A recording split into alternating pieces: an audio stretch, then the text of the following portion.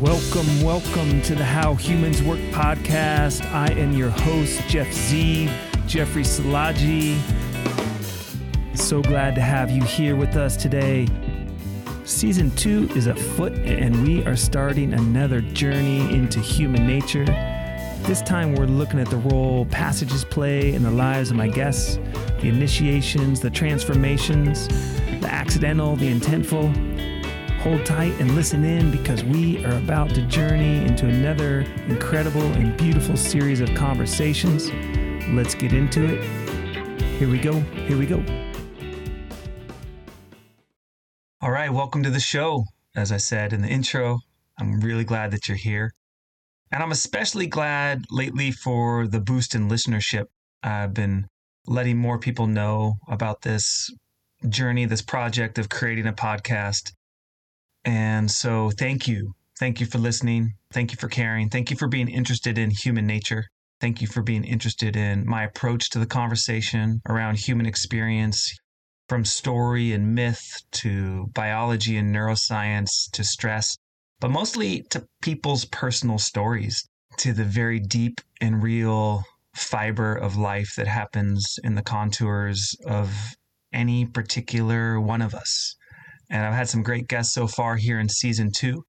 I'm dropping this bonus episode this morning because I feel called to. I wasn't planning on a bonus episode today, but I woke up and one showed up. I woke up out of some dreams and I was able to sleep in a little bit more than I normally do because I've been up in the night for the past couple nights for various reasons. One is dog health induced, and the other was just last night. And so in the deeper sleep later into the morning and this beautiful NorCal September vibes, I found myself dreaming about Trevor and some other old high school acquaintance. Trevor was one of those golden youth guys that just had a balance to him and a good vibe. And, he was an incredibly handsome young man. And we were friends for a while. We had some crossover at a common school. And we had a little crossover and a couple of different people we dated. And we spent some time together skating through the haunts of Thousand Oaks and Newbury Park. In any case, I found myself dreaming and seeing Trevor across the way and was excited to see him. But he was also walking with another person. Trevor seemed ageless, but on the other hand, this particular person who I knew but could not recognize, and I knew her, but I hadn't seen her in 25 years apparently. And she was unwell. She had aged not well, and she was sick, and I asked if she had cancer, and she did, and she had some kind of walking assistant device, and it was interesting just to look at her and see her and feel that part of time that is hard. One of the reasons I think the issue of time is coming up for me is in doing this season on passages, you can't really talk about passages without thinking about time. And so time has been showing up, and I've been thinking about the passage of time. And yesterday I found myself talking with a client at my acupuncture clinic about transitions in time and the passage of time. And I was telling her that there's a way in which I feel that time is digesting me, as I get older. In my late 40s, just around the corner from 50, I find that there's a kind of way in which my bones and myself are just being eaten by time in a way. And there's a wisdom that comes along with it. There's a difficulty. There's the illness side and the health side that comes along with time. But there's another thing that comes along with it. So I was getting real with her about that. And ironically, she has some insomnia issues related to the passage of time. So it was a really beautiful conversation. So here I am waking up on a September morning and having dreams about time and illness and also maybe a little bit of the eternal youth in Trevor. And so I started thinking about dreams and the passages they've played in my life.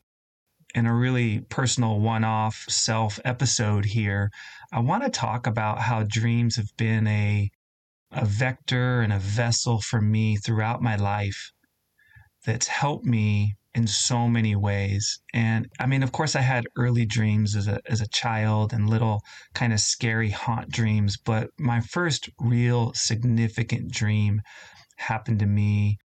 I think I might have been a junior in high school.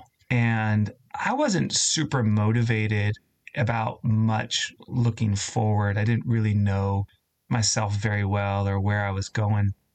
But once I had this first dream, I knew that I wanted a life, maybe even a profession that included studying and learning about dreams. And this first dream I had, I'm going to share a little bit of it, was a little adventure. I was skateboarding with some of my friends, maybe my brother as well, down to the local market to get some milk for my mom. And as we were riding in and out of the driveway drainage, on the curb there where it goes up and down along the driveway, found myself down in the market. I think there were a couple things that happened there, but somehow the dream suddenly shifted radically.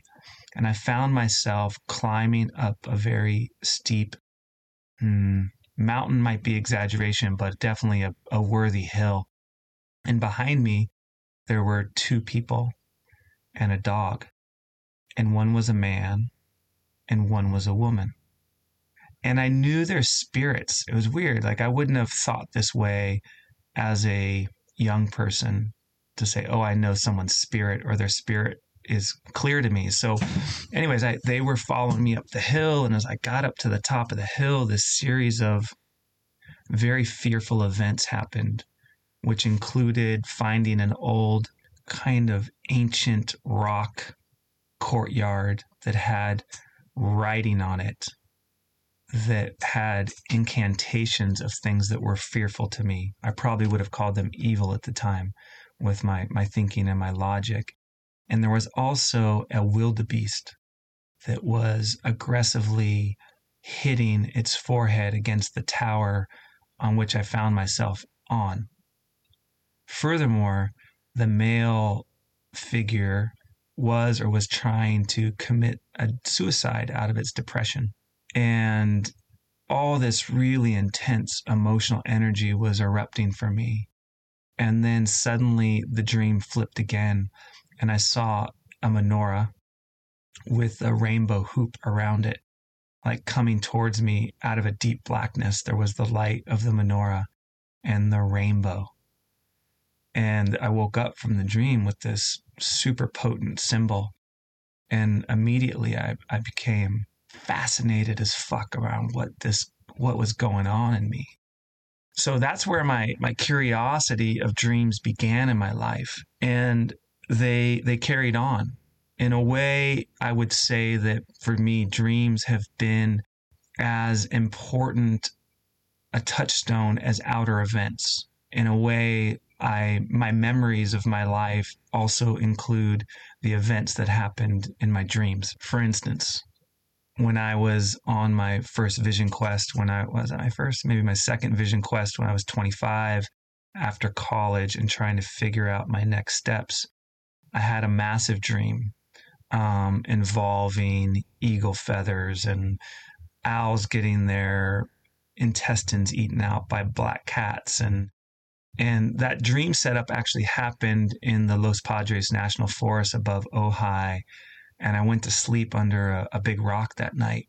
And I was looking out at Venus. And that dream came to me. And interestingly enough, my interpretation out of that dream, that epic night, was to choose to become an acupuncturist. At that point in my life, I was really unsure about my place in society. And I knew I loved healing arts. I knew I loved poetry. And I knew I loved body work. And so the earlier exposures to Chinese medicine came back to me and said, here, yes, you are going to find your shingle into society through this profession. So that was a beautiful dream and a beautiful gift. I remember this other dream I had that same year. 97 was a big year for me in many ways. And in this dream, I came across a church. And in the middle of this church was a Mary figure. And apparently, I'm forgetting the technical name when things have a kind of a miracle to them, but it was a porcelain Mary statue that was beautiful. It was weeping. There was tears that came out of it. And I had this suspicious thought that this tear thing was just a manipulation of somebody in the back church. But suddenly I found it was real. And suddenly I found myself holding and being held by this Mary figure and deeply feeling a kind of compassionate love of being held that pretty much unparalleled in a common waking daily life. There's been obviously some other kind of states I've been in that I've felt those similar types of things. Anyways, profound Mary dream, right? Just kind of like teaching me deeply about ritual, really super fascinating. And dreams have also had amazing kind of foreshadowing things.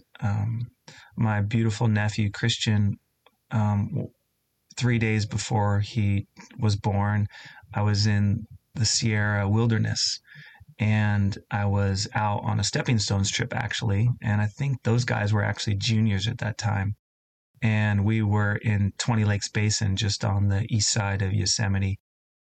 And I remember going to sleep up there on this rock by myself and had this profound dream where my brother and his wife at the time were getting remarried.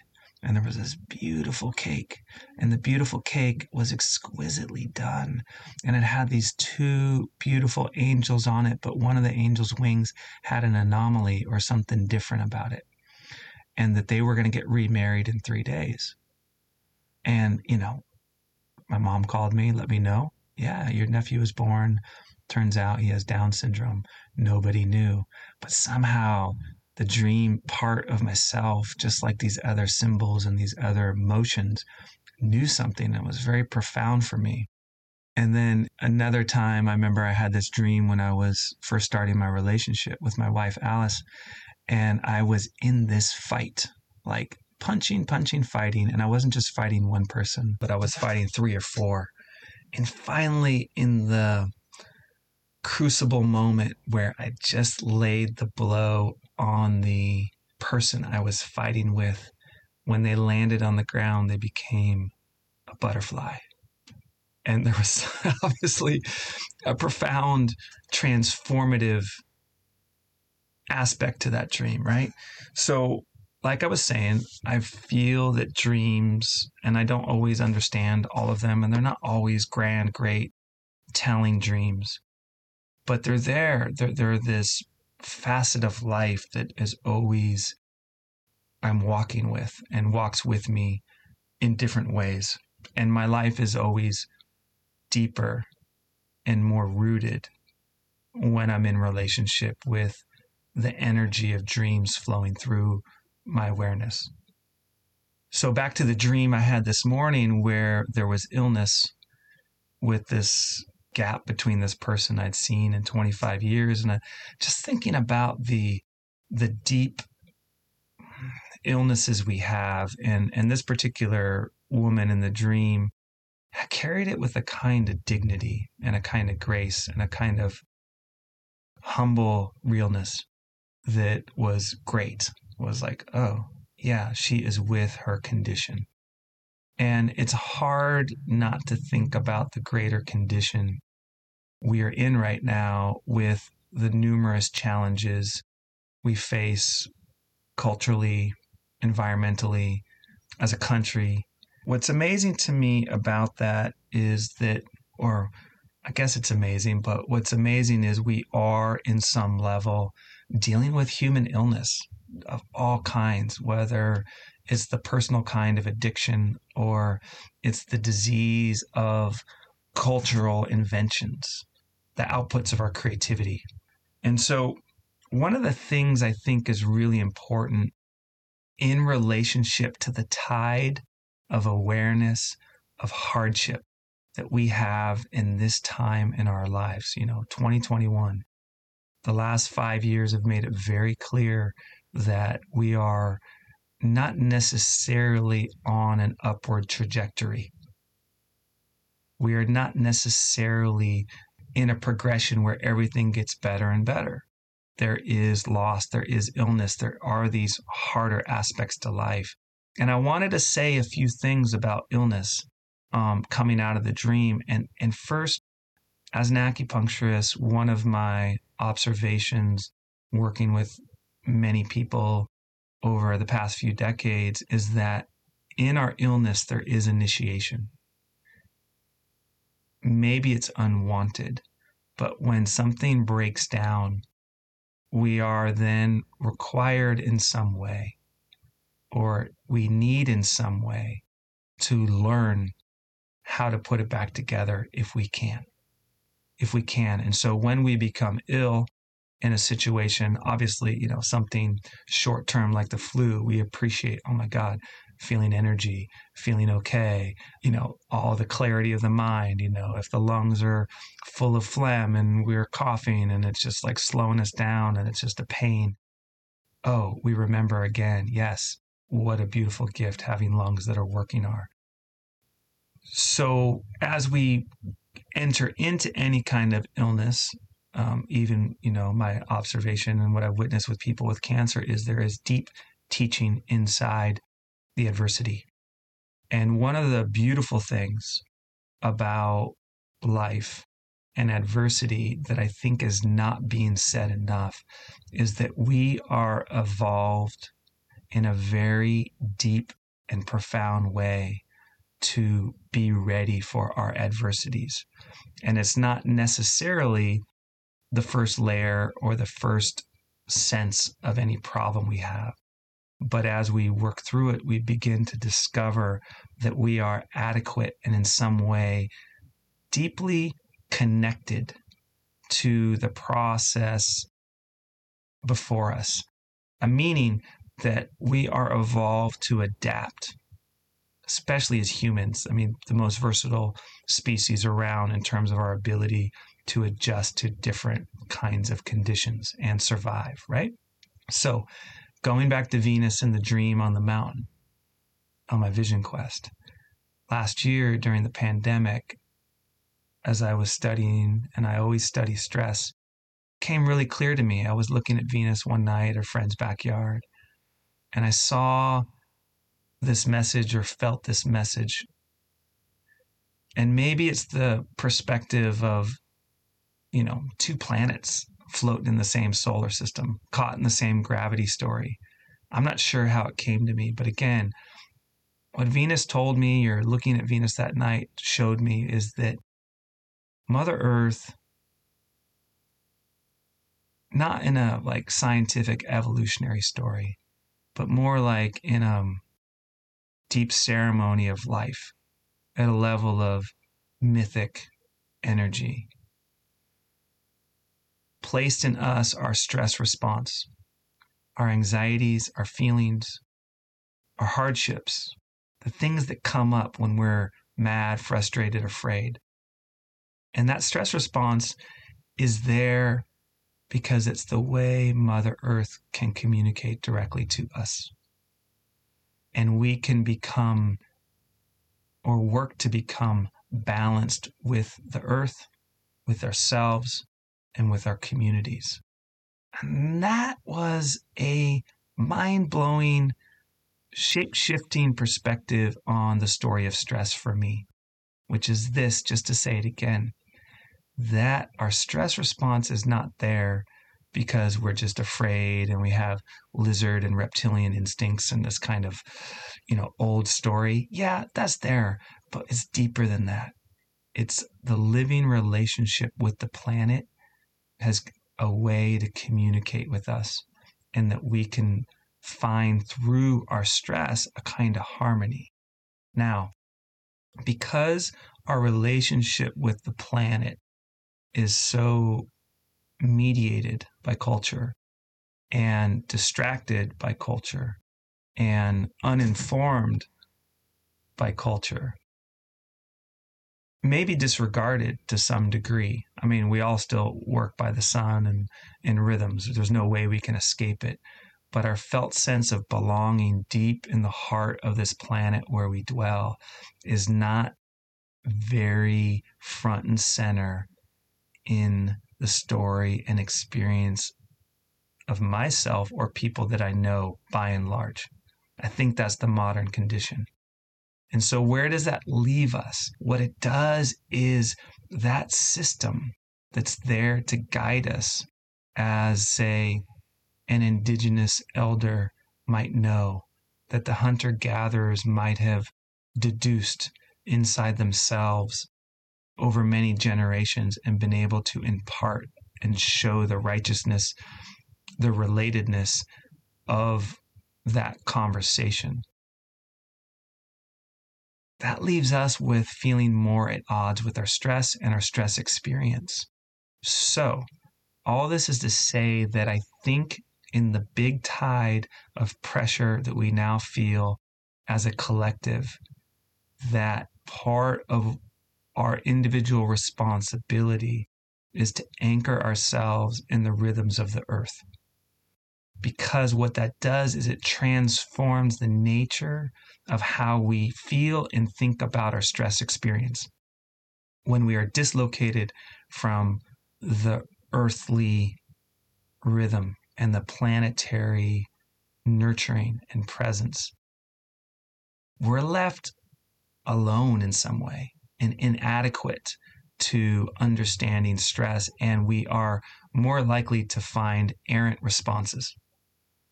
Get my drift? I think I've made myself clear. And so here's my bonus episode today.